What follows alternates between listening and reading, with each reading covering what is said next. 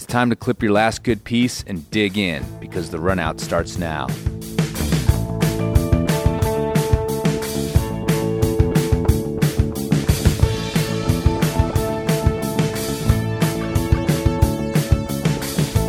Chris, What? are we recording? Yeah. Chris, I'm living vicariously in climbing now through you and wow. your Instagram. That's how bad it's gotten for me. I kind of want to congratulate you, actually, but we'll talk about that later. Oh, thanks. Whatever it is, I'll accept your praise, because I need someone to build me up right now. But if you don't know, I had shoulder surgery, so I can't climb right now, and I'm just watching these like perfect fall days go by so slowly. It is quite nice out right now in Colorado. So nice. Oh my God. And I saw that you climbed with your wife. My wife. Yes. My now we call her my wife. Yeah. As of this year. Yeah. We went out for her birthday. It was her idea to go do a big route. She likes to try to do like a big multi-pitch route on her birthday. Mm-hmm. And we went and did this route called Mud Flap Girl, mm-hmm. which is in Glenwood Canyon. And Glenwood Canyon is not known for its excellent rock. And but there was an interesting tale behind this route, is that I put it up, actually. Oh. Yeah, I put it up with Jeff Aki in 2005. Okay. And it's like 9 pitches, 8 pitches, depends on how you do it, up this big choss wall called the Mud Wall, which is inviting. Mm-hmm. In Grizzly Creek and Glenwood Canyon. It's a really awesome wall. I mean, it's big, it's cool. But I remember saying and thinking, and we put it up on lead, ground up, and it was right after had been up in Canada a lot, and so I'd started drilling on lead with a power drill, like where you're free climbing and then try to drill without hanging. So we were kind of doing it in that style. And I remember thinking afterwards that it was the worst rock that I had ever tried to free climb on. Right. And it was like tottering choss, dirty, dusty, few good moves here and there, it's like multi-bands, there's like okay bands and then there's these choss bands. And yeah, anyway, so we did it, and it got written up, it's got put in the book. And then I started hearing from people how good it was. Like our friend Mary Harlan, she loves it. She's like, it's great. I've done it like 3 times. And all the comments on Mountain Project are kind of pretty positive about it, and people even say it has good rock, which I've been for the last like 10 years like, what are these people talking about? That route's terrible. It's a choss pile. But I sort of got convinced, and Steph did too, and so we went back and did it on Saturday. Was it as bad as you remember? I think it's pretty bad, actually. I thought this story was going to go in a different direction. Like, no, it's cleaned up, and it's like a new classic. And I mean, I think it's cleaned up a little bit, but because I was knocking off like these little standing towers of rock, mm-hmm. where it's like 5 blocks like Jenga, and then you push it all off. And I mean, I was doing that on lead, right? So I'd like, put a daisy on a piece or a bolt or whatever, and like try to move my rope out of the way as best I could, and then knock these things off. And it was terrifying. And the first few pitches had me kind of psyched, and then it got really hard. I actually, for a route that I put up, I got off route, or at least I thought I was, just like mm-hmm. chosseneering. And Jeff and I were swapping leads, and so I was on this pitch that was really run out on really kind of shitty rock, not super hard, but like everything was like dirty, so you don't feel super secure. And I'm like, man, Jeff must have put this pitch up, because I would have put more bolts in this for sure, because he was a little more of like trying to keep the bolts down, and also it had pins on it, and there's no way I'm banging pins on a climb like that. I'll just put a bolt in. So, anyway, so no, I mean, it was like, okay. And we survived, but it felt really dangerous. And, Steph was like, why are we doing this? Like, why do I keep like making my birthday happen like this? But we had really nice weather. Yeah. She sort of does. She's very much into the type 2 thing, where she likes it afterwards. But yeah, I don't know. I mean, it's pretty big, but man, it's chossy. I don't know. And there's other routes on that wall that are harder grades, but I think easier climbs because they're safer. And yeah, but anyhow, Mud Flap Girl, go get it. Read the Mountain Project and you'll get all psyched. And maybe I'm just old, but I mean, I didn't like it at the time either when we put it up. So yeah, I mean, I thought it was okay. Yeah. Yeah. So anyhow. I'm wondering if you happen to have to pass people while en route. No, we did not actually. Yeah, I thought maybe there'd be some people out there, but no, nobody was out there. I mean, I guess it belies the popularity a little bit, the comments. I don't think it's that popular. But no, right. We had no one to pass, which is good because I wouldn't have wanted to climb under anybody on that thing. And they wouldn't have wanted to be under us. I mean, we definitely, some on purpose and some by accident, knock some choss off because you have to, like, a lot of the pitches end by like mantling and like wallowing up a big gravelly ledge that at the very minimum, I mean, you can't help it but knock at least like gravel off, you know? Mm-hmm. So yeah, I'm glad we did not have to pass anyone. Well, I bring that up because that's the topic of our discussion today. Totally. Our one of our listeners sent you a nice little idea for us to banter about in our segment here. So shout out to Andrew for doing that. But he, not me, I'm not talking about myself in the third person, a different Andrew. It's come to that. The delusions of grandeur are just getting worse and worse as the years go on. No, his idea is a good one, and it's this idea about the protocols and ethics and etiquette, I guess, about passing people en route, and it's something I haven't had to do in quite some time because I don't multi-pitch climb much anymore. But it was a big part of my climbing back in the day when I was doing that all the time. And if you go to places, you know, any of the obvious hot spots around the country, like Red Rocks or Yosemite or, you know, Tuolumne or something like that, you're inevitably going to be faced with this question about whether or not you can pass or whether or not you should let someone pass. And I think that the ideas and rules about this are quite muddied. And so maybe we can try to make sense of this.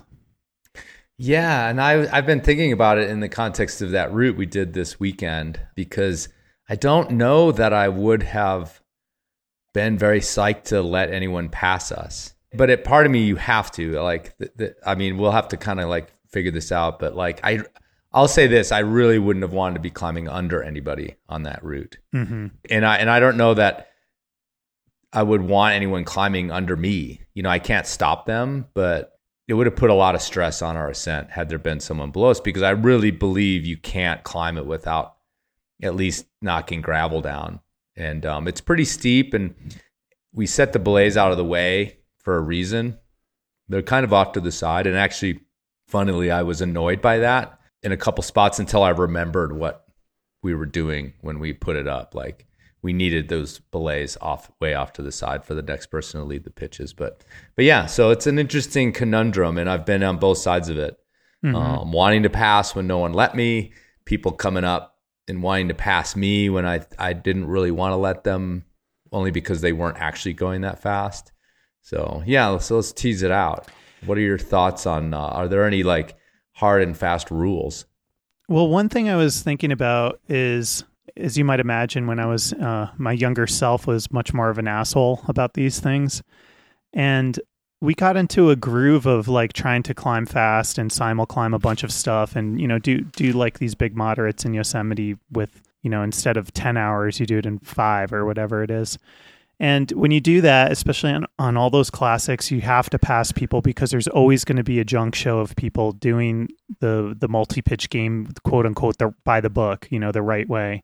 And that's just really slow. And if you want to climb in a popular place like that, you're going to have to pass them. And oftentimes I would find, you know, I forget who my partner was at the time, but we would just like climb through, not even ask questions, like literally sometimes clipping their gear while they're leading, climb around them and then get to the belay above them and just quickly, you know, scamper around as best we could. And, you know, one recent multi-pitch climb that I did with my wife, a few years ago when she was actually pregnant with our daughter, and we climbed Castleton on on the Core Ingalls route, which she had never done and I'd never done. And that's like a classic junk show route, and we got stuck behind people all day and it sucked. We could have been, done with the route by noon, but it took us until dark. And I wanted to pass. Like if it were me and my bro, I think I would have not even asked questions and just like climbed on through in that way that I just described. But, my wife, she's not like your wife. She likes the multi-pitch type 2 adventure fun. She's a great climber, but that's not her cup of tea. And so she has less experience with those scenarios. And it felt like kind of rude to her, to like even ask to pass someone. And so I deferred to, her sensitivities about that and just kind of suffered, sitting behind the slowest group of 3 people I've ever seen climb, and in like the blazing, south facing sun. And it was a miserable experience, but yeah, I think that anyway, that's like a long-winded way of just saying that I think that depending on who you're with, the answer to that question could look very different. Like you and your partner, like, and your abilities, what your abilities are and I guess how much you care about looking like an asshole can all come into play in terms of how you answer that question. Well, when you would do that, because I don't know that I've ever done that actually, where I just blew past somebody without really communicating it. I can't think of a time, but anyway, did you ever run into people like get in your grill about it? Oh yeah, they were gruff. I mean, they were gruff about it. They were not happy. But it was just like, it was like, sorry guys, we're climbing much faster and we're just going through, and there was no questions asked. It was just, this is what we're doing. And, and that's that. And I mean, yeah, I kind of, I don't know if I could do that now. But as being 20 years old, I didn't give a shit. I didn't care what people thought about me. And well, yeah, I mean, times have changed too, because I think this is probably even more pertinent because stuff's gotten so much more crowded. Mm-hmm. Since our heyday as multi-pitch climbers. Although this fall I've researched, because I did do a route in the black as well, but nobody was on that either. Oh, actually some people came up behind us, but they never caught us. Yeah, and I don't know. I mean, the thing about it, there's definitely like the people who want not to be passed, if you will. Your three person party. I mean, there is a little bit of a like kindergarten rule where we were here first, and therefore we get to sort of set the rules of the day, if you will. And that's kind of like, I can't say that you have to let people pass, and I can't say that you shouldn't let people pass. It's definitely like this gray area. Yep. Because I've been passed, and then those people proceeded to have a mini epic above me and fuck everything up and slow down. Or it took them a really long time to pass us, we'll just cruise through. And all of a sudden, like, they caught up to us because it was a little bit easier climbing, and the harder climbing shuts them down, and then we're stuck behind them. So there's like this thing about like, you have to weigh the possibilities. And just because someone slowly caught up to you doesn't always mean that it's their right to pass. Yep. Because yeah, if they're hauling ass, it's a whole different thing. So it's not like a hard and fast rule is what I'm getting at. And it's kind of easier to get a hard and fast rule if you want one, is like I just said, the kindergarten rule is the easiest one, to be like, too bad. Like, they were here first, you should have gotten up earlier, kind of a thing. I think that a lot of these frustrations come about because people don't really know what the right thing is to do. And they just they lack the experience to have encountered that question enough times to be cool about it one way or the other.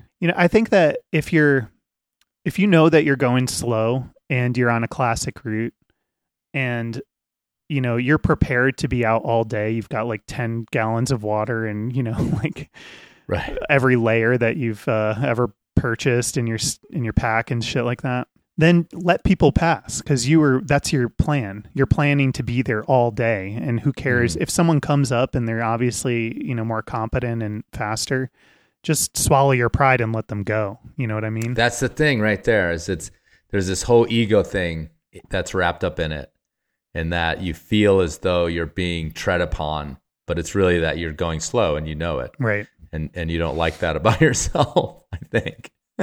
One interesting, this is kind of like a little offshoot to what we're talking about, but I've seen Honnold, while soloing, moderates and red rocks and stuff, like come up on this exact same question. And he just plays through, basically, like climbs around people and climbs through them. And I somehow doubt that at any point in time he gets someone who's just like, no, you can't fucking do that. Like, down climb, like, get out of here. Right, Like, we're here beat first, beat it, Honnold. But, there's also, I think just to like give the other side to it, there is like real concern about climbing Absolutely. under people.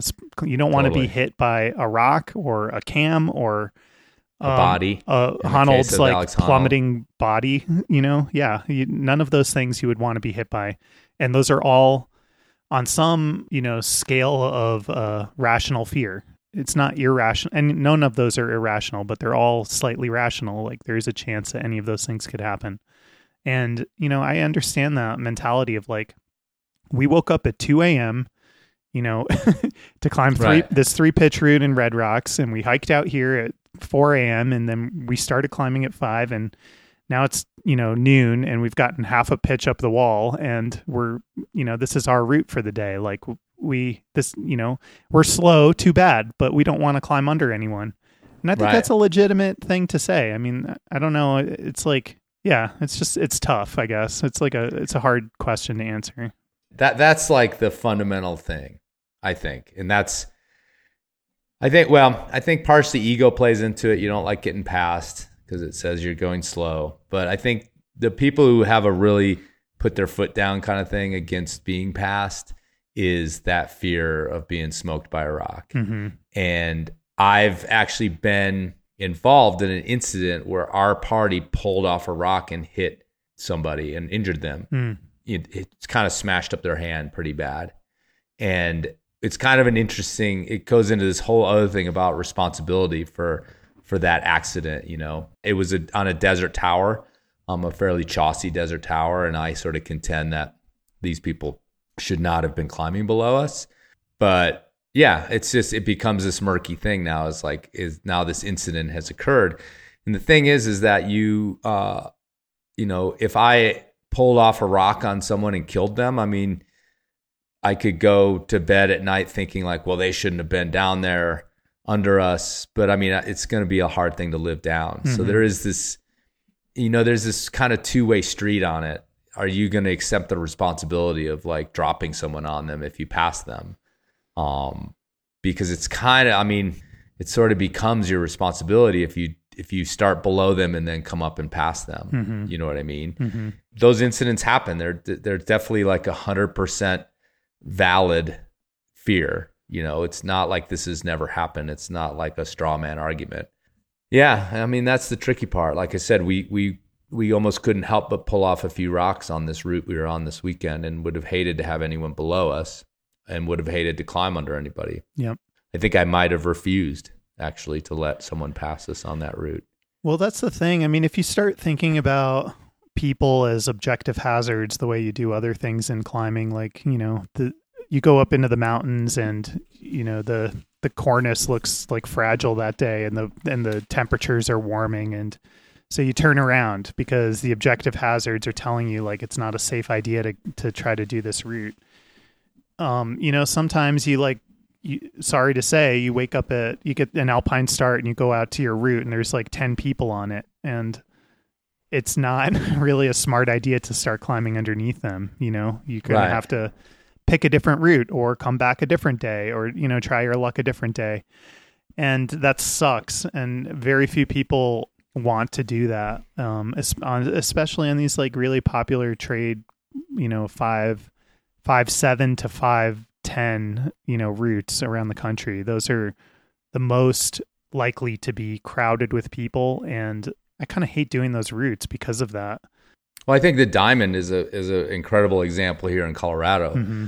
partially because of the routes on the wall, but also because of the approach gully. The North Chimney is this, place where there's, notorious. There's been plenty of accidents in there. I don't know about deaths, but certainly plenty of accidents because it funnels everybody into this one space that's a loose chimney. and it's 4 or 5 pitches. Some people solo it, some people pitch it out, some people simulclimb it.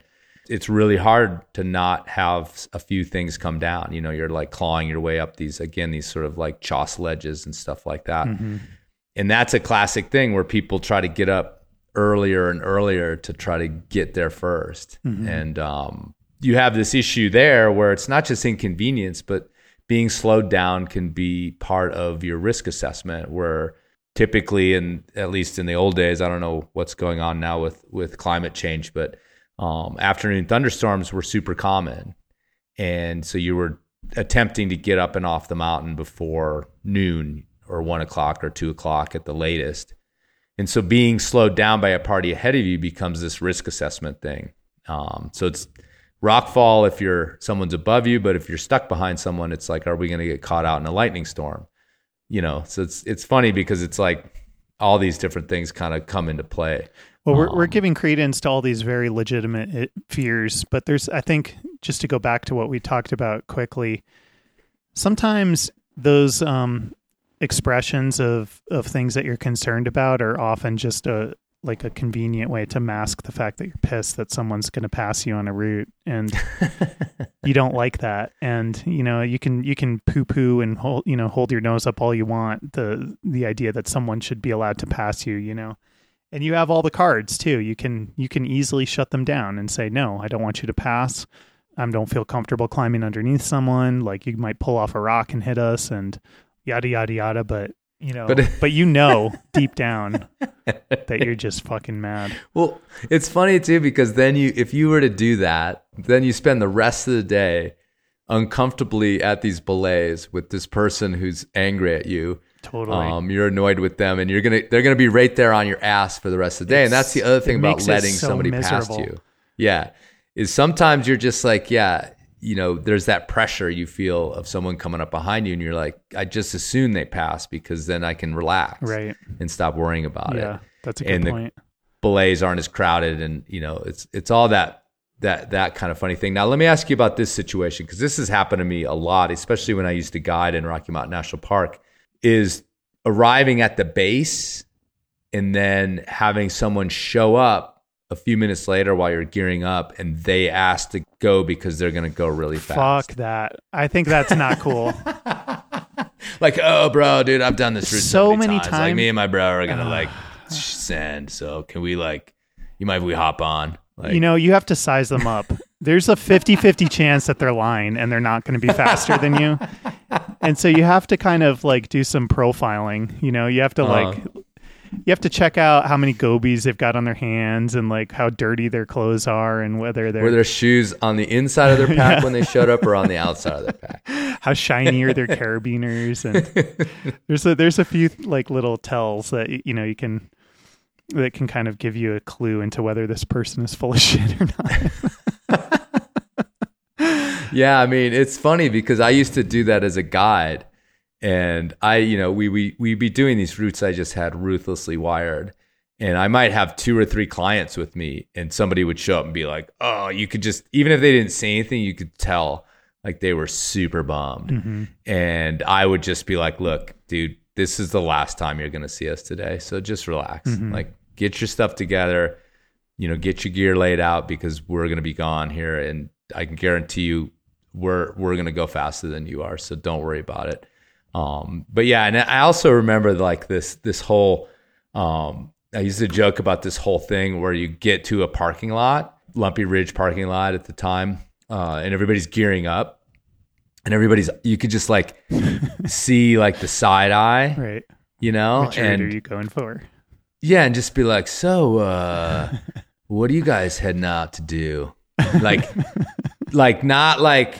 any concern, yeah, just kind of curious, and I would do this every day. I would be in Lumpy Ridge parking lot, mm-hmm. 4 days a week, kind of doing this thing. And I would just be like, they'd be like, hey, what are you guys going to do? And I'd be like, I don't know. What are you going to do? And then they're like, well, we're thinking about doing, and I'm always just like, no, you're not. You're not thinking about it. That's what you want to go do. Just tell me what you want to go do, Right. Or the other thing that would happen is I would become this camp director. There's this famous cliff there called the Book. and it's got all these, from 5.6s to 5.9s on it, like classic first multi-pitch trad kind of venue. And I would get up there and like people would be just kind of milling about, like, again, like looking at each other, and I'd be like, okay, I just come into the crew. I'd be like, all right, what are you guys looking for? Oh, pair buttress right there. It starts right there. There's 2 starts. That one's harder, but it's well protected. This one's easier, but it's unprotected. Okay, what are you guys looking for? J-crack right here. Oh, you're also looking for J-crack? Well, why don't you try that one over there? That's called Femp. It's also 5.9, really great route. Maybe better if these guys are heading up this one for you guys to go that. Okay, you guys, where are you headed? Like, okay, we're going up that one too. Blah, blah, blah. Like, it was super funny because everybody was like nobody wanted to kind of like broach it all. It was all this like casual thing about who's going where and who's doing what. Right. But I could see you doing But everybody marching out the parking lot was always funny too, and like just scurrying along trying to get in front of everybody. Just this little like route Napoleon. I was. I would just get so. I mean, you can imagine summer after summer, like day after day of just being like, all right, everybody just fucking come clean. Like, what are you looking to do? It's like, anyhow, but yeah, I mean, it all has to do with that. Like, who's getting on what? I can imagine a lot of those routes are just like crazy now. Although you have to hike further now because they moved the parking lot. But anyhow. It's one of the best reasons to climb hard, and in my opinion, is because you can just avoid the like 5.7 to 5.10, 5-star 50 classic super junk show routes across the country, and you can go do anything else. And I mean, like everywhere is like that too, like the Dolomites and all through Europe. It's the same thing. Like all those like routes from the 1930s to 1960s that are, these written about and have this history and blah blah blah, they're all like just clogged with junk shows, and it's impossible to pass people, and you're just dealing with a crowd of people that just is inevitably going to be less experienced. Like obviously not always, like some people are just tourists and they want to go do this classic route, even though they could climb something much harder, more cool. Well, that's actually the other thing I was thinking about, is that like Andrew, who sent this, and he's Mega Sends on his last name's Megas, and he's a guide, and so I think he runs into this problem whether he likes it or not, because that's the kind of routes that he's often guiding. Right. But that's the kind of thing too, is I've always been like, well, like you back in the day, like, what are you doing on this route? Why don't you just go do something harder and quit fucking worrying about how many people are on the Nutcracker today because you wanted to race up it with your buddy? Like, go do the moratorium. Go do something that like meets your level if this is so easy for you that you're like hauling ass, Well, yeah, but I think that there is like you can go do the moratorium, and then you also want to go do the DNB on Middle Cathedral, and you want to go do other stuff. Like you want to do those routes and just have. If you want to do those routes, you do them once. You don't have to do them every day. But that place is just particularly bad about that kind of stuff. Yosemite's for sure like the epicenter of how to pass and who to pass and when to pass. Totally. And I don't know. Well, Red Rocks too, I think. Red Rocks and Yosemite, I think, are probably the worst. The places where you find this the most. I mean, I wish that we could come up with some kind of like easy principle to remember, but or just, that makes sense or has some kind of like argument behind it, but I can't. I'm kind of struggling to think of one. It just seems like it has to be a case by case basis. I don't recommend people doing what I just described I did, as a younger man. And dude, I'd be pissed about that. It's like an asshole. It's an asshole move for sure. But of course we're not going to criticize Honnold for doing the exact same shit, but without a rope, are we? Yeah, but he's not clipping your shit. Right. That's fair. Right. Yeah. Yeah. No, I don't recommend people doing what I do. Hey, we're not above criticizing Honnold. Come on. I was being facetious a little bit. Yeah, but well, anyway. Honnold is the proxy for the soloist. Right. Because I've passed people as a soloist. I have been passed as a soloist by a soloist, particularly our friend Steph Davis. which would freak my clients out. That happened on a number of occasions on Lumpy Ridge again. I'd just hear some talking and I'd look down and my clients would be like, there's a woman down here. She has like, no rope. Exactly. And I mean, like that is a sketch. It makes you uncomfortable if you're not used to soloing and you don't know who this person is. I mean, it's one thing for Mr. Soloed El Cap to come rolling by, but just some knucklehead without a rope on, like it freaks everybody out. And, and then you do have this issue of like, if that person falls in the next 100 feet, that's a very sort of bag of meat type rock fall, but it ain't going to be pretty. And so, and you don't know who this person is. And I actually, the one time I only soloed past people one time. And I also would solo routes near other people sometimes. This is all happening again on Lumpy Ridge. I kind of stopped doing it, like, because I knew it made them uncomfortable, and then it made me uncomfortable to know that they're over there kind of freaking out because I'm doing this. And so like I started kind of being like, well, I'm going to solo when I'm alone. And maybe you can see someone off in the distance, but certainly not nearby enough for them to like chat with you or to say, or you can hear them talking about you or whatever, because it would like pull me out of the game. But yeah, I mean, I think who knows who this fucking idiot is that's soloing past you, with 3 beers in his belly and a cigarette behind his ear or whatever. So no, totally. There's that too. Like, I mean, it's not like you can stop them because it's certainly, but yeah. I don't think it's that cool to free solo past roped parties. Yeah. For me, what I was into with soloing too, it doesn't fit because it was a concentration thing too. And besides, if you're soloing up behind somebody and they drop a freaking cam and it clocks you in the face, like that could be the end, I think I think it is important to be sensitive to the discomfort that you heap on people who you pass, whether you're soloing or even if you're just roping past them, because inevitably you're going to be placing like half as much protection as they do, or they might feel comfortable doing.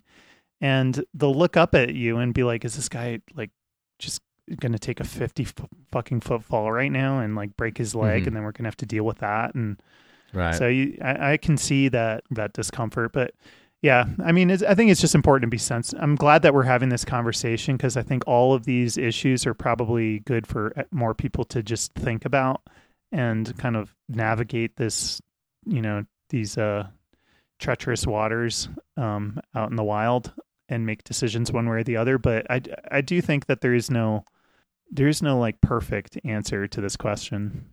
Isn't that what those little knives are for, though?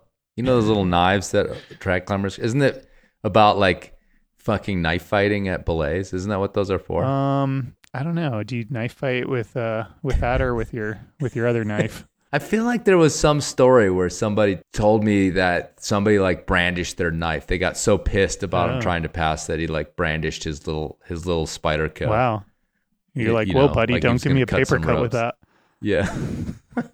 Those will cut rope though, man. That's what they're for. Like, that's not a knife. Maybe if there's one thing that we can say about this is if you do pass someone, you should definitely give them a beer in the parking lot.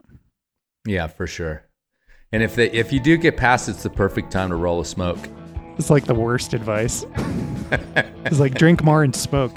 That's our solution to this problem. It's a solution to all problems, Andrew. Smoke them if you got them.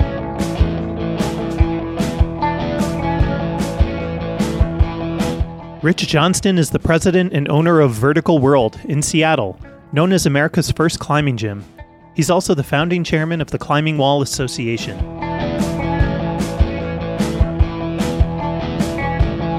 Okay, we are here with Rich Johnston, who is the owner of Vertical World, the climbing gym up in Seattle. So welcome to the show, Rich.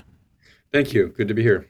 So the context of our conversation is a lawsuit that was just in the news this summer and involving your gym. And so we're going to talk about that. But I think it would be interesting to just start about your personal story and your intro into the climbing gym space, because as I understand it, Vertical World is the first gym in America. Is that correct? That is my understanding. Yes.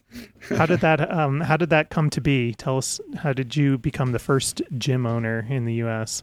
I was an alpine climber at the time. I wasn't really into rock climbing. So I was down in Argentina with a friend of mine climbing Aconcagua. And he was a rock climber, Dan Cawthorn, very accomplished climber. And so you have a lot of time to sit around in a tent down there and waiting for weather and all that. And I think we were around 20,000 feet. And we were just chatting about rock climbing. And I didn't know much about it. I asked him the question. I said, what do you do to train for rock climbing? Because at that time I was into health clubs and that whole scene and working out and, marathon running and all that kind of stuff. So I was familiar with the health club industry, but I wasn't that familiar with rock climbing. He said, well, there isn't really anything to do in the wintertime. We just sit around, drink beer, and do pull-ups, in the basement. It's like, okay. He said, well, isn't there a rock climbing gym around? And he just looked at me like, what are you talking about? That's a stupid idea. And so that was in January of 87. And I was working as a complex litigation paralegal at that time in a law firm. So I went back to the States. For some reason, I couldn't get it out of my mind. I thought, well, why hasn't anybody done that before? And I just hung on to the idea. And so I just started to look at what is rock climbing about? What's the industry about? I got the mailing list for Rock and Ice and Climbing Magazine sent over to me. And I would go into North Face and REI and look at their little corner way in the back. It had the mariachi or the Fiore and one rope and a carabiner. That was the industry at the time. It was just nothing there. And like, that's interesting. But anyway, I can go on and on about that. But in the summer of 87, I contacted Dan. I said, Dan, I like this idea. I mean, I'm going to keep my job. I got some cash. Let's just do this. And he goes, well, do what? What do you want to do? How do we do this? Nobody's ever done it before. And so I went and rented a crappy little warehouse. Dan and his rock climbing buddies like Greg Child and Tom Hargis and Greg Collum, local kind of legends in this area, got together and started putting a gym together with a bunch of plywood, hydroester trowel epoxy, and glued rocks on the wall, put gravel on the floor, and a couple months later we had a climbing gym. That's kind of the short version of it. So we're talking about like pre any sort of wall systems then. You guys invented sort of a wall system that involved gluing rocks to the wall. In this area, yeah. I mean, Entrepris was doing stuff in Europe. I mean, here's the distinction. There was artificial climbing walls around. They were in Europe, and so, but what we're talking about here is an independent health club style facility that's independent from anything else, that you walk in, buy a membership, and create this culture of a climbing facility. That was novel. We didn't have access to handholds at that time. Alan Watts, right at that time, was working with Metolius in developing handholds here in the country. Alan Watts is very crucial to the history here. I mean, that guy is amazing. We are intertwined. The birth of sport climbing at Smith Rocks and the birth of vertical roll all kind of happened at the same time. And Metolius was playing around with trying to figure out how to make a handhold back in 88, 87, 88. So it was weird how it all kind of came together at that time. Matter of fact, I was just on the phone with Alan Watts the other day, and we were talking about that history. And I have to include his history with my history because it's so close. And so, and about a couple of years later, Entrepris, we started using their handholds. They were brought into the country. And of course, they were building climbing walls. They were the first wall building company, really, that came to the States. That gym that started then certainly looks much different, but it's a through line to today, right? Yes, it was called Vertical Club. Dan and I were hanging out in my living room in 87, and we were trying to figure out what to call this business because I made him a partner in the business. And I used to subscribe to Interview magazine. Do you remember that Andy Warhol magazine way back in the day? And I'm flipping through it, and I see this full-page ad of Cher in a leather jacket with 1 foot up on a dumbbell and looking right into the camera, looking really cool. And then on the side, up and down the ad said Vertical Club. And I'm sitting there looking at it, and I flipped it around, and I showed it to Dan. I said, that's our name, Vertical Club.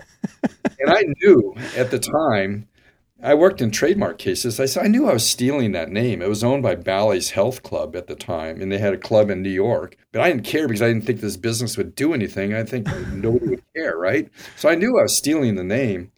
And then, so we called it Vertical Club. I still love that name. And a few years later, I get a letter from Bally's Health Club that said, change your name. I'm like, you got me. Share knocks at your door. Excuse me, sir. I said, all right.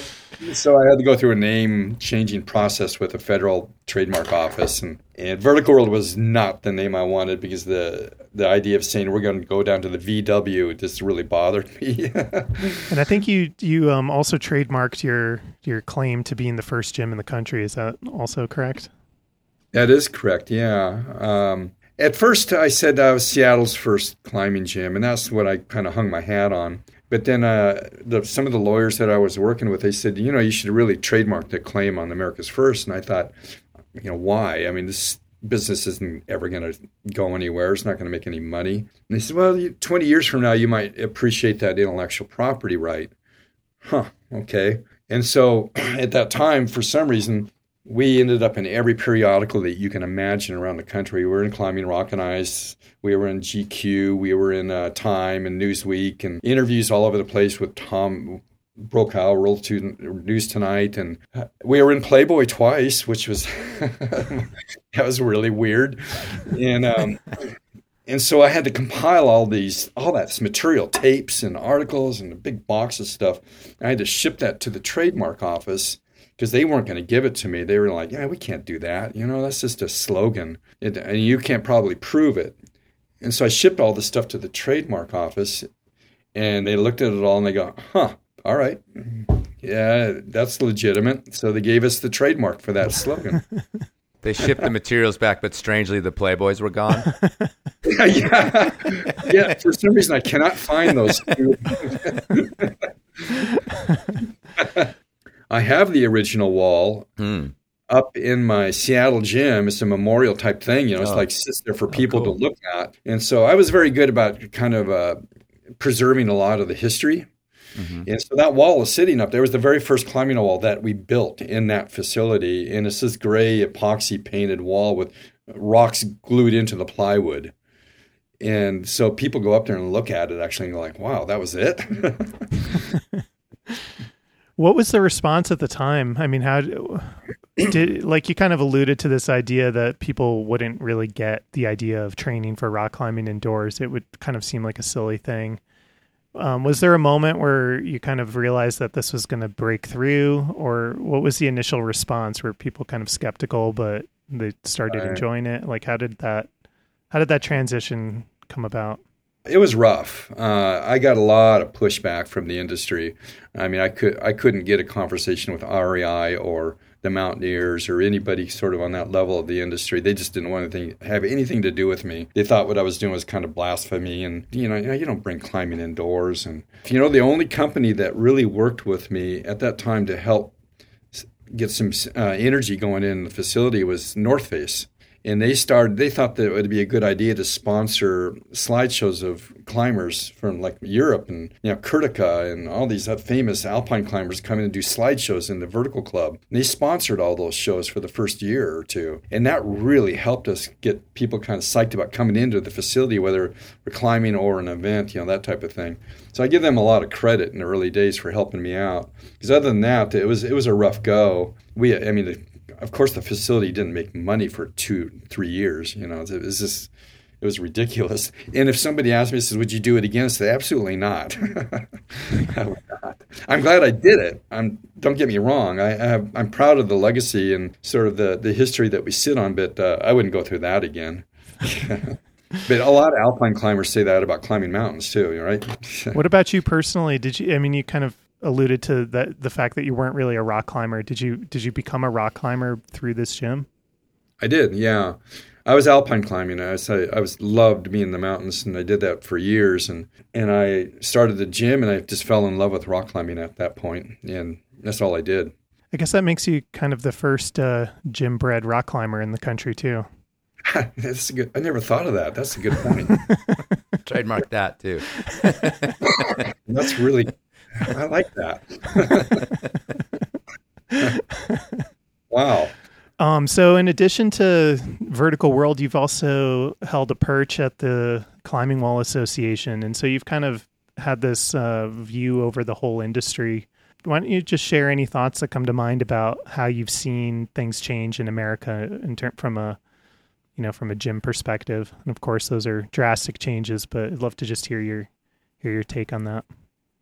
In 1994, there was a group of us, all gym owners, Nate Postma, Bob Richards, Peter Mayfield, who started City Rock back in Berkeley or Emeryville, Casey Newman, Ralph Lorenzo, all these original people have built gyms in the early days and thought about, we have to do something about the industry in terms of getting together, figuring out how to protect us with insurance programs and address risk management issues and things like that. So at the OR show in 94, we all got together in a room. It was really Nate Postma that did this. He was the guy that got us all together. And I give him a lot of credit for that vision of saying that we have to do this and get people together. So I kind of just tagged along. I was in the room, and they were trying to figure out how to form a nonprofit. What's the structure of it, and what is the mission and all that. And they kind of looked around, sort of like, all right, who's going to do this? Who's going to lead it, and who's going to be the chairman? And I guess they just looked at the guy with the big red nose and the biggest shoes and said, "You're doing it," So they picked me. And I'm not sure why, but Nate said, "Rich, you should do it." And I'm like, "Oh, geez, okay." I don't know what I'm doing. I was thinking maybe you came back from the bathroom and you were like, "So what did you guys do?" "Oh, we voted on this while you were gone. You're president now." Kind of, that's about right. And so I was the chairman of at that time was the Climbing Gym Association, and it turned into the CWA later, but did that for 17 years. And the changes in the world of the rock climbing in terms of risk management is incredible since 94. I mean, back then we were just trying to decide whether gyms should tie in or clip in, and it's really basic stuff. We didn't think about all the stuff that we have to deal with now. And it's just like the evolution from 1994 until now is just, it's hard to get your mind around it. And that's what we're struggling with. The industry's struggling with how to tackle all these kind of new risk management issues that are hitting us over the head right now. We're going to get into the discussion about the legal issues and all that in the lawsuit. We didn't have lawsuits really back in the 90s. It was purely an inherent risk world. People recognized that rock climbing you're going to get hurt if you do this, just like when you're mountain biking or anything else. And so now we've shifted so drastically to, like this lawsuit points out, how the inherent risk doctrine and the respect for recreational law has kind of gone out the window. And that's what's going to create the big problem for the industry, and it's not going to be sustainable. That's kind of an introduction to my... Well, it hadn't occurred to me, but you mentioned you had this paralegal background. So you're legally minded individual. Perhaps that's why they voted you in as president. But how much was that at top of mind back in the 90s, like thinking about what the liabilities might be in a situation like this? I mean... Like you could imagine like how gyms could have gone in any direction. Like they could have been strictly, you show up and there's a person working in the gym whose sole responsibility is to belay or something like that, and you employ that person's services in your time in the gym, and they belay you, because they're under the strict legal, they've got all their, ducks in a row, so to speak, legally. So, I mean, It went the other way where, it's like people can basically come into a gym and demonstrate a bit of skills and then be able to go off on their own. And so I imagine you had some role in steering that direction, and I'd love to just know like how that came about. Well, and before you answer, Rich, I would also like to mention is that there's always been this specter of liability, and I think the big thing was the deal with Chenard and Black Diamond and that particular set of lawsuit that ushered that era in. I mean, I do believe that that's been this like boogeyman that's haunted sort of the industry. I was wondering if those sort of things, influenced how you guys were thinking about liability in your gyms. The discussions that we were having back then were a lot of kind of a philosophical way of approaching it instead of like just a strictly a legal approach that we do now. Back then, we were trying to philosophically say that what does it mean for somebody to come into a facility to rock climb, and what is the process? What's the basic process? How do you introduce people to rock climbing through this facility? And so we had discussions about, well, Peter Mayfield, who I still admire and respect, and he's so visionary in the way he approached the industry back then. And I really give him a lot of credit. And I remember this discussion that we were having in the early days about, a lot of gyms are clipping in, just clipping into the rope to climb. And we were just saying, well, a lot of us don't really believe philosophically that's the way you should do it, because that's not the way you do it outdoors. And so Peter Mayfield came up with this. I'd never forget it. We were sitting there in 1994, sitting around a table and going, he said, rock climbing is a thought process. It involves two people working together to go through this process, and you think about how you do the knot, you think about how you put the harness on, you're thinking about the other person and checking them. And that thought process has to be respected in this sport. He said, I firmly believe that everybody that wants to be introduced to rock climbing, the first thing they should learn is how to put the harness on correctly and tie a knot correctly, the figure eight. And everybody has sat around and says, well, that makes all the sense in the world. The thought process. What is the thought process in this sport? And I've always hung on to that in the last 30 years, almost 30 years now, is that we have to respect that. And that's a big problem in this industry, that it's not respected now. Those were sort of the discussions that we had. They weren't really based on, like the legal arguments of inherent risk doctrine and things like that. So how do we just create a culture that works? Those were the discussions in those days. And landing surface, and we said, we all sat around and said, we can't get involved in landing surface arguments. Back then, the concrete was the standard. You fall, you're going to get hurt. It's like nowadays they're having all these discussions about how deep your foam should be, in which turns out to be irrelevant, because if you're going to get hurt. You can twist an ankle, you can snap things. Back in the 90s, we pointed to the gymnastic industry they don't have standards on landing surfaces. They can't test for it. And so, our industry is the same. So we had all those discussions, but we basically back then said, don't fall.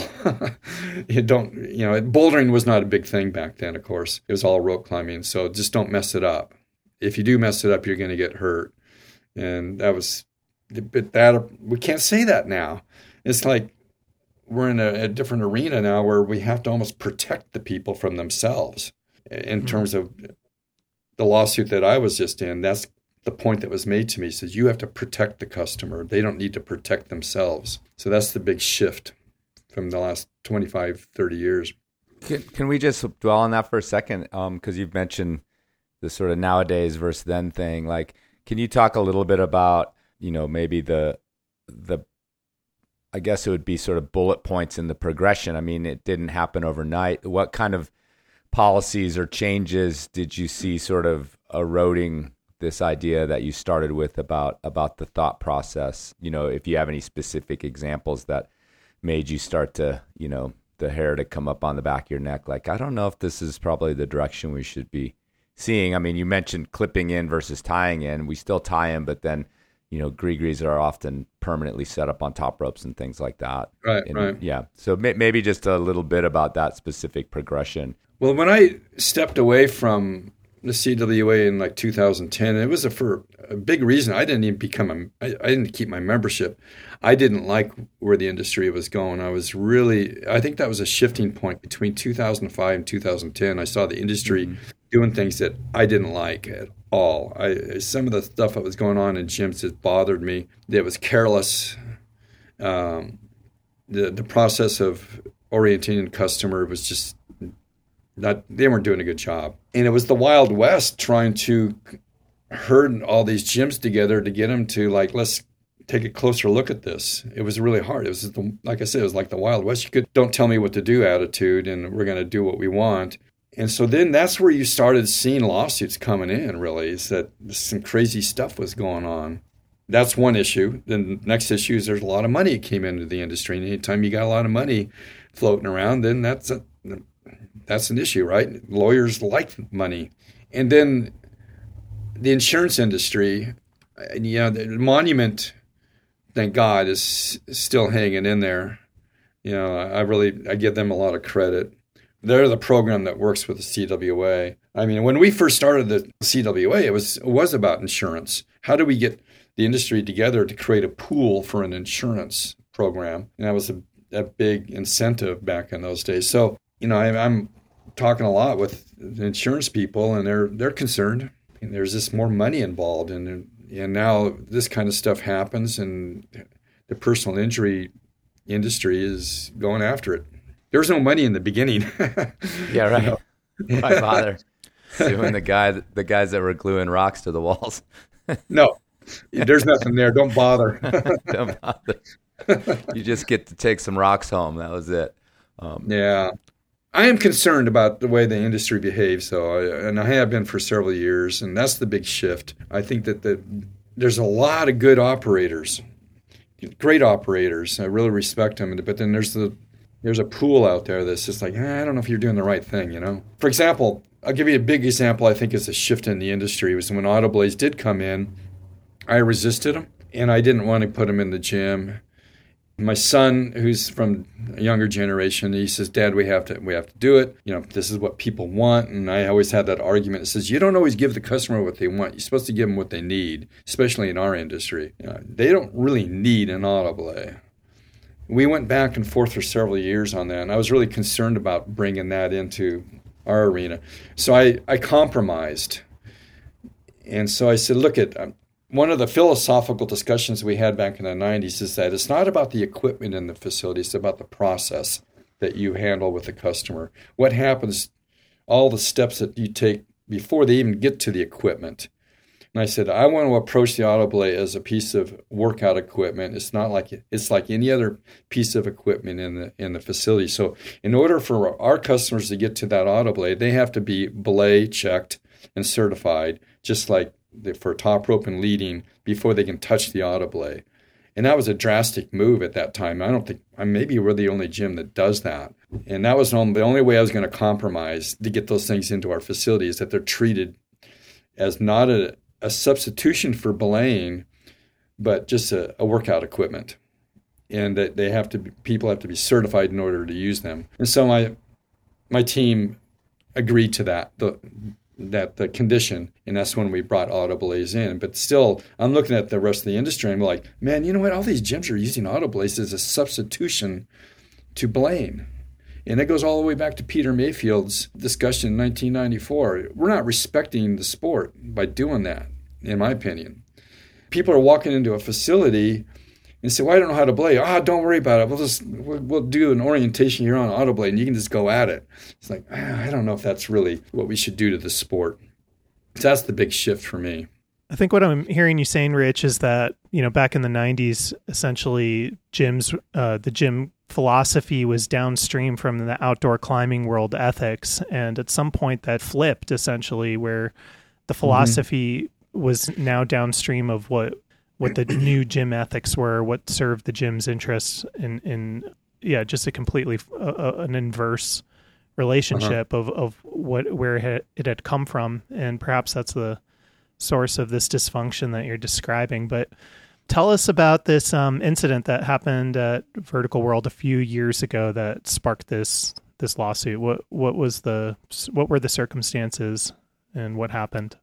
Van Devere was the plaintiff in the case. In 2019, in August, he went into the facility. He'd been coming into the facility many times. I believe he had a membership or a punch card or something. I can't remember. But he had visited the facility many times. He also visited gyms in Sandy, Utah.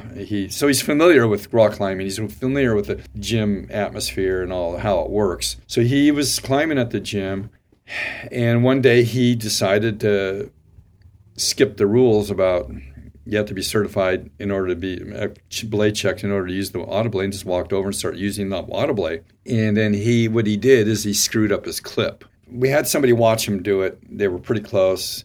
They saw him do the clip. The theory is that he didn't finish the clip and got snagged up on the blade loop. So he got up to a certain point and he sat back and it didn't hold, because when he was on the ground, clip was at the top, retracted with the with the carabiner there, sitting there. And so you look at the scenario, it's like something went wrong here. The only thing we can surmise is that he screwed up his clip.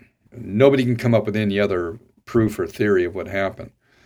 And so the lawsuit was based on, basically in the beginning, was that we should have taken care of him. We should have clipped him in. We should have supervised him to make sure that he didn't screw that up. And he admitted in a deposition that he used the autoblaze many times. And we're like, wait a minute, it's just a carabiner. I mean, what are you talking about? How could you blame us for that? And but he took it pretty hard. So the case was hinged on the process. They say we screwed up on our process. So the process is that, first of all, when you walk in the gym, there's rules posted, and there's a Climb Smart poster saying what's going on. The second stage is do the waiver form on the tablet, which has an orientation video. You have to click on that and watch the video, and tells you the rules of the gym and kind of how things work. Then you do the waiver form, and then you make a decision after that whether you want to take a blade check or not. Whether you have to be qualified to take a blade check. You have some history. You just can't walk in and take a blade check. So this whole process is pretty extensive. The claim that they came at in the lawsuit was this: well, I didn't see the rules. The video didn't work. I signed the waiver form, but the waiver form station didn't work, and I couldn't read the waiver form. And somebody at the front counter told me that I can do anything I want. It's just like, wait a minute. Okay, in 2019, we had 320,000 check-ins. We had one incident, and it's you that says that all our systems failed in that moment. It's like, and so we went after that pretty hard, and I think it was pretty clear that we were very eager to put that in front of the jury to say, do you sound credible? That everything that we do failed in a series, like in 5 minutes? Then we asked the person, Van de Veer, like, okay, who told you that you can do anything in the gym that you wanted to? Well, I don't remember. Was it a woman? Well, I don't remember. Was it a man? I don't remember. Wait a minute, we only have 3 people that work the counter all the time, and you've been going to that gym a lot. You can't tell us anything? And so this is kind of falling apart on them. And so what happened is that they knew, I don't think they knew they were in trouble on that. I was anxious to get that in front of the jury. I had to sue my insurance company, basically not to settle this case, by the way. And so what the plaintiffs did is they dragged C3, the manufacturer of the Perfect Descent Autoblade, into the case, joined me into their product liability consumer protection lawsuit. Changed the face of everything. They got away from whether Vertical Roller was liable for gross negligence in terms of operations to consumer protection and product liability. And that changed everything. Because under those laws, if you go into court and you're found 1% liable under the product liability and consumer protection, you have to pay the whole claim. You know, if they're going after you for $3 million and you're only 1%, you pay the whole amount.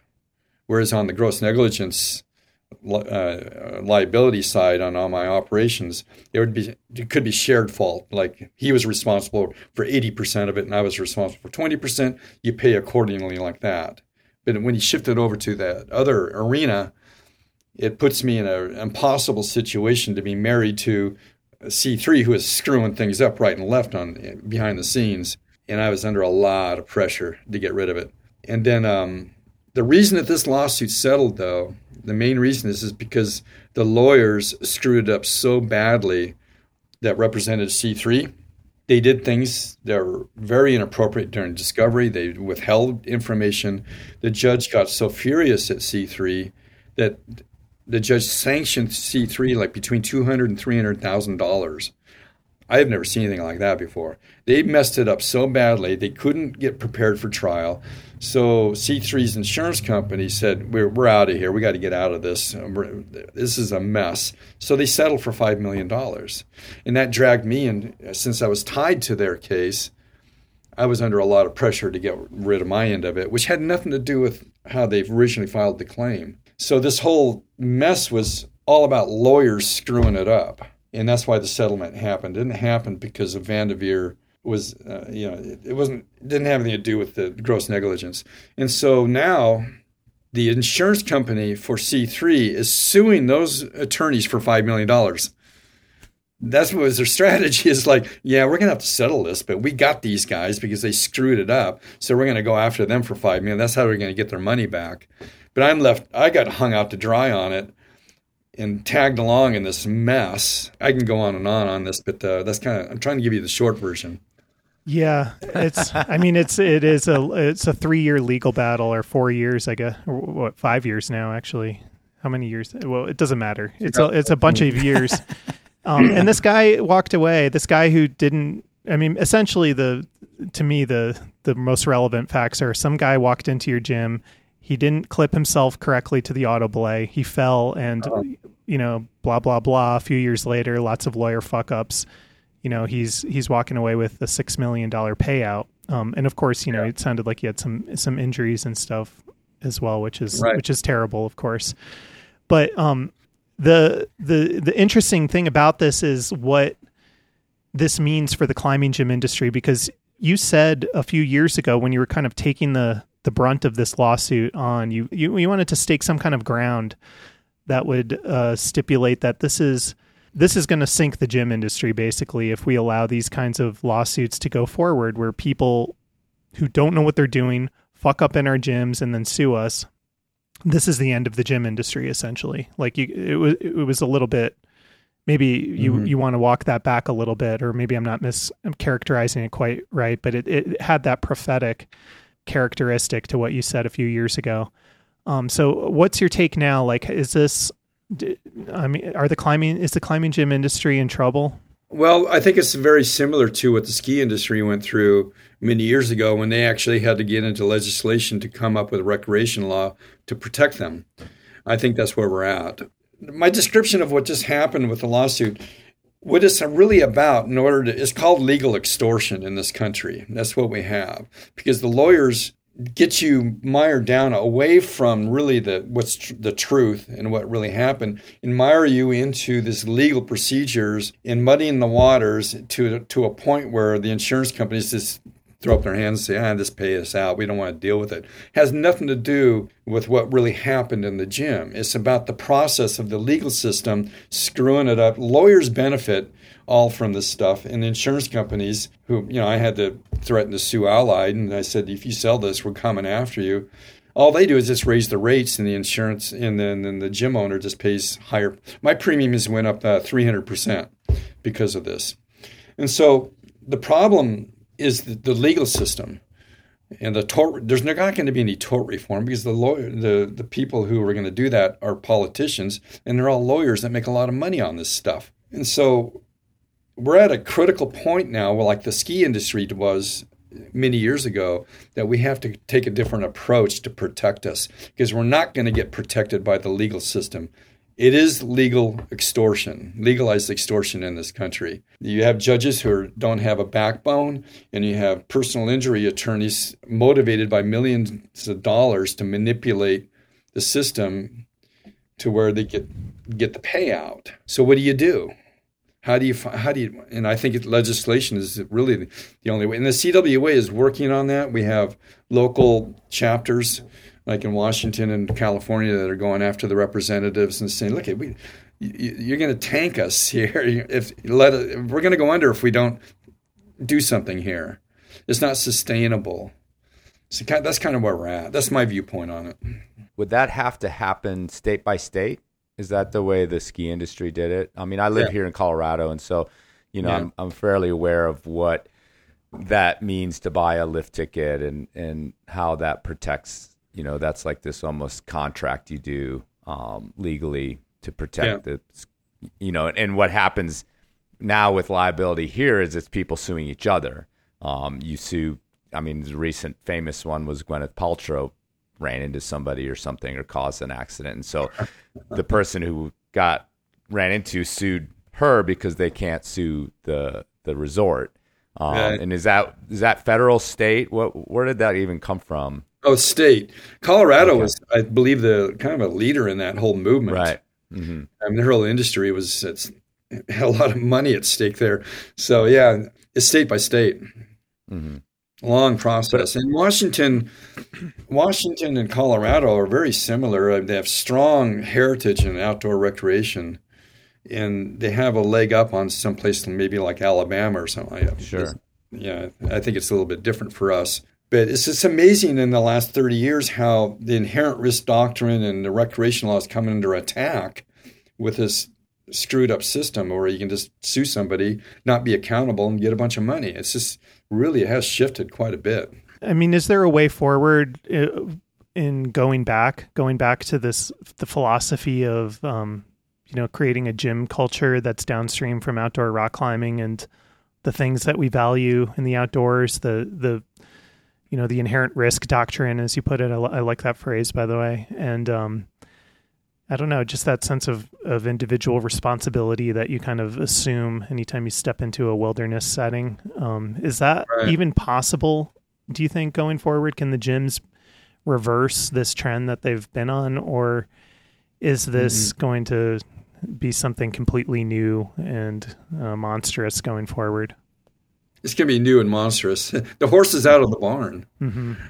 You're not going to get it back in the way that the industry's gone with, bouldering is probably the fastest growing part of our industry. And if you go into a bouldering gym, it's a social scene, right? Most of the people are not climbing. They're hanging around looking at their phones and chatting about what party they went to. And so it's just totally different now.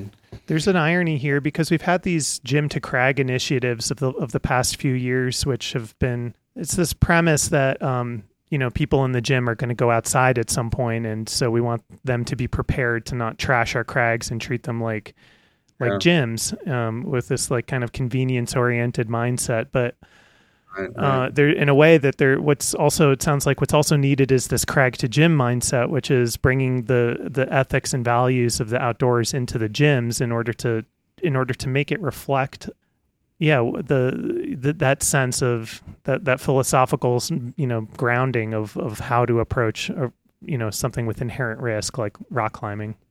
I agree. I really love those programs of Leave No Trace and the American Alpine Club and, the Access Fund. They do a great job in trying to push that ethic. We need more of it. It can't hurt, that's for sure. And I really do promote those kinds of things. It's a lot of work, though, because if the climbing gyms created, the access is way too easy. Somebody can walk into REI and get all the shiny shoes and all the gear and walk into our gym and say, I'm a rock climber. I said, whoa, no, you're not. You're not. You hold on, buddy. So, there's a steps here you have to take. And so there's a lot of work to be done to educate the public. Well, it's interesting you say that because it's like, I feel like that attitude, you're like, hold on a second, is definitely like the antithesis of what the industry is doing. I mean, the industry wants, they want people, they want memberships, they want day passes, and they want to remove as many barriers to that as possible. And if there's some, curmudgeon at the door, like giving people a hard time about, their skill level, that is the way gyms used to be. But I think they're trying every single possible way to remove those barriers as well, because it's how you run a business in terms of turning over day passes and things like that. And I feel like what you're saying is that there's the balance has shifted too far to that kind of like make it, as accessible as possible. Don't delay them at the door. Because I worked in the recreations in the late 90s, which were in LA and Orange County, and not the one in Salt Lake. And they were pretty progressive gyms, I think, at the time. Like they had, I think they were all part of your scene as well. Like this business model idea of like, well, we aren't just facilities for outdoor climbers to train. We now have to create a gym culture because that's how we're going to go forward financially. And that was like one of the first gyms I remember where there was definitely a big group of people who didn't climb outdoors and never would, and were there because it was a cool way to work out. But the rules we had in place were like, they were like draconian compared to what, walking into a modern gym is like. And even then it felt like it was a little sketchy, to have whatever, the dad belaying his kids after like a 20-minute class kind of thing or whatever. Right. So, it's just fascinating how and I think what you're saying is that expansion process has made the bed that everybody's in now with, the general population being able to, I think, probably look around a modern gym and with a little bit of savvy, find a way to, like you said, sue them. I mean, you can do all you want with training and everything else, but that, that incident proves that anybody can not clip in their thing. I know someone here in this town that did the famous now thing where you don't clip in at all and you climb up to the top because you were a little bit high and like listen to your tunes and you fall off because you never clipped the damn thing. I mean, how do you prevent that with an experienced climber, That happened in the Boulder Rock Club where somebody died, I remember years ago. That's a totally different, there's research done on that kind of, the mind twist that does that. Like that's the same thing as when somebody leaves their baby in the car and just totally walks away until forgets about it and they die, that type of. So the brain kind of just flips off when you do something that's out of the ordinary in your routine. And that's a psychological thing. And that happened in our gym. Some guy that was climbing for 30 years, accomplished mountaineer, forgot to clip in and then crushed him. I'm using a wheelchair for a whole year. That is not a liability issue to me. That's just this weird psychological thing that the human beings can get into, and their brain just does a twist and things go wrong. The Vanderveer thing is what I'm worried about. Jokers like that coming in and trying to capitalize on their unaccountability. That's just the bottom line. That's driving me crazy. And the industry, and I agree with all the things you're saying, that we've kind of tipped over to the fact that maybe some of the industries brings that in on themselves. You create this atmosphere where you're not doing that great of a job. And the thing is that it happened to me, and we have one of the strictest policies in the country. Right. So what's going to happen? I've been thinking to a that gym in this conversation. Yeah, what's going to happen to a gym doesn't do anything on their orientation? They're going to be gone. So I'm concerned about it. Well, and it also sounds a little bit like, something Andrew and I have been talking about like our own, just even in outdoor climbing, that, there was a slightly more insular, it was smaller community, insular, like we were a little bit, I think, more homogenous in our attitudes and what we had learned and how we had learned. And even outdoor climbing has expanded so much that there's just a much different group of people and a lot of different ways in which to get into and a lot of different kind of values that have come into the sport, I think, which is, again, kind of an old person thing to do, like, in the old days we were all this or that. But I feel like, in your first eras of gyms and even my era in the 90s, early aughts, again, you still had a lot of just outdoor climbers coming into the gym because they were, in my case, lived in Los Angeles and they can't go climbing every day, so they're climbing in the gym, bringing those values in. But now, volume-wise, it's everyone. And I think, I can remember an incident at our gym where a guy didn't finish his figure eight, and he fell from the top of the wall. And it was just a broken wrist because the walls were, frankly, not that high, and there were padding. But he it's like we administered first aid. We got the ambulance there, and that was the last we heard of it because he was like, I fucked up my knot. But right there could be an opportunity to be like, well, they should have checked my knot. There should have been someone to, kind of like this whole clipping in thing. So I don't know what I'm quite getting at, but it just seems like volume wise, it's also, is it that dangerous to climb in a gym if you think about the amount of day passes that are sold in a year to climbers? Are these incidences expanding? Are they statistically okay for the insurance companies? What does the industry look like as far as accidents that are resulting in a significant injury beyond like a sprained ankle kind of thing? Well, that's a good point that you're bringing up. And this is something that I was pushing back in 2019. I said, wait a minute, let's look at the data here. And the industry's done a horrible job on data. IRSA does a great job on data. They have per square foot revenues and how many visitors and all that stuff. They have all that stuff available to the public and you can learn from it. Our industry has not done that because, to your point, it's a very good point, that if you compare the injury rate per visit in our industry, it's incredibly low compared to soccer, compared to football, compared to mountain biking, compared to all these other sports. We have very few incidents per visit. Like I said, I had 320,000 visits in 2019 in one incident. And that was Vanderveer. That's a really good data point. And I pushed that on the insurance people. I said, why don't you use that more? Why aren't you using that? Because I think that we have a great track record at, because, gravity creates a lot of fear.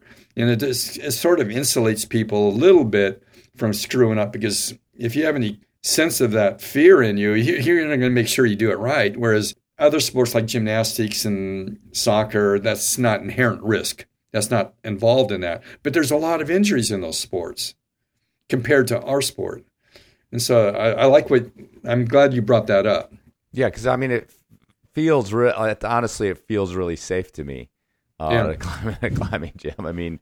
And we all have our jokes about there's the 17-year-old kid running the safety checks or whatever, and how much trust do you have in him? But the system does generally feel like it for the most part works. And if you guys if the industry could get in that extra level of protection from more frivolous type lawsuits or legal extortion, as you put it, you would have a pretty solid footing at that point. So it seems like that almost has to be the answer.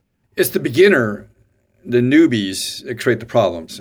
You're not going to get lawsuits from somebody who's been climbing for 30 years. It's not going to happen. It's like, how do you do that? So it's all the new people coming in, that first visit or even the third visit, that's where all your risk is. And how do you manage that risk? And that's a huge question in this industry. We've talked about that a few minutes ago. I have my ideas about it, but I'm not going to go back and work in the CWA. I need to pass this on to a younger generation to figure it out. Yeah, I don't know what the answer is right now. The legislation is protecting the recreation law and inherent risk doctrine. That's what you're trying to protect there. How you deal with all these newbies coming in and keeping them, like Vanderveer, keeping them from suing us, or doing crazy things in your gym, that's a complicated issue. Okay. Yeah, you're kind of in that running your hands through your hair kind of phase of I can't do it myself, and I did all the work I could do. But you still own a gym. You still are gonna. I don't think you've put a shingle out to sell it yet, or anything, or get out completely. So, thinking back on your life in this industry, even though you haven't always agreed with the direction it's gone. What do you feel most proud about what you've provided the community with having this continual gym there in the Northwest and Seattle for this many years? I would assume it's brought you a lot of pride and joy as well. So maybe we could finish on that. What do you think a gym brings to the community that we can't assail with they're doing this bad or that bad? What does it bring that's great? It's all about the people, your members, your staff. You are sharing a passion for something. That's what's really gold in the world that we live in this climbing world, that you do there. That is there. I know that we complain about a lot of people that come into the sport and don't know much about this. There's that hint of, wow, this is something that really, it's a lifestyle, it's a passion. And I've had so much joy over the last 36 years of seeing people enjoy their passion. We share the passion with each other. The best thing that's ever happened to me is that seeing kids come up through our system, like in the junior programs and kind of the climbing team, it changes their life. And a lot of them are doing it with their parents too. The parents got their kids a lot of them did anyway, got them into the team because they climb. And then they go out and share that together as a family. And it's like, there's just nothing like it. It's like, I could have made a lot more money with all the energy and stuff that I put into this. I could have made a lot more money if I would have just worked for some tech company or whatever. I would have been wealthy. But boy, to experience that passion for the outdoors with all these people and the relationships that I've developed in the last 36 years. You're talking about rock creation. I was just down there staying at Blaine's house. I've known him for years, and I love my relationship with him and his love for the outdoors. And so that's what I got out of it. And my son, he grew up in the industry with me, and now he's going to take over my gym, and he loves it. I mean, loves the concept, the passion for the outdoors, and you can't beat it. It's there. We can talk negative things about lawsuits and, oh, this is bad and that bad, but the overall feel of I'm involved in the outdoor industry where people have a passion for the outdoors, I can't beat that. And I'm glad that I was involved in that in my career.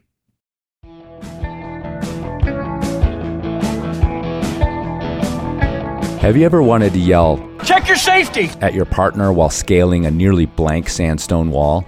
Have you ever felt like strapping nitroglycerin to your climbing pack just for kicks? It's gonna blow! The nitro! It's gonna blow! Are Ed Viester's movie cameos your secret fetish? I think it's suicide. Then the latest bonus runout for Rope Guns Only is your jam. This time, we take on the perennial butt of climbing movie jokes, Vertical Limit. Our deep and entertaining critique of the last big-budget Hollywood climbing movie can be found with all the other mega bonus material at patreon.com/runoutpodcast, where a few bucks a month gets you into the in crowd and also helps out the podcast. We can't do this without our rope guns, so head over to patreon.com/runoutpodcast and join today. We don't question, we don't argue. You listen and do exactly as I say.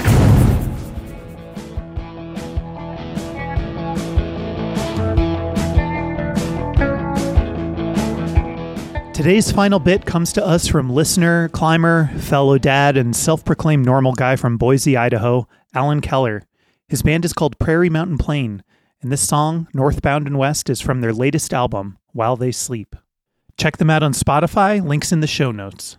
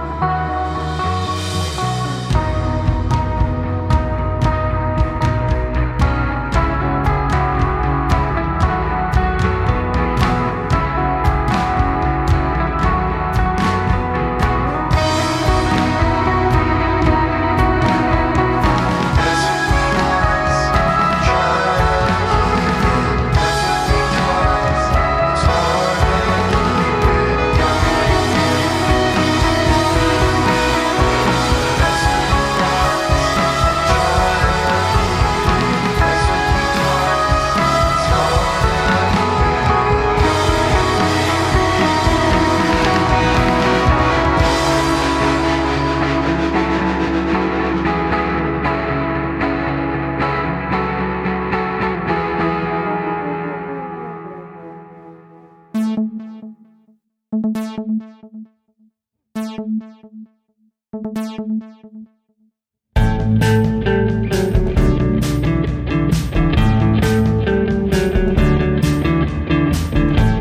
just listened to another episode of the RunOut podcast. If you like our show, the best way to support us is by giving us money. We don't care about iTunes ratings. You can share it with your friends or don't, whatever.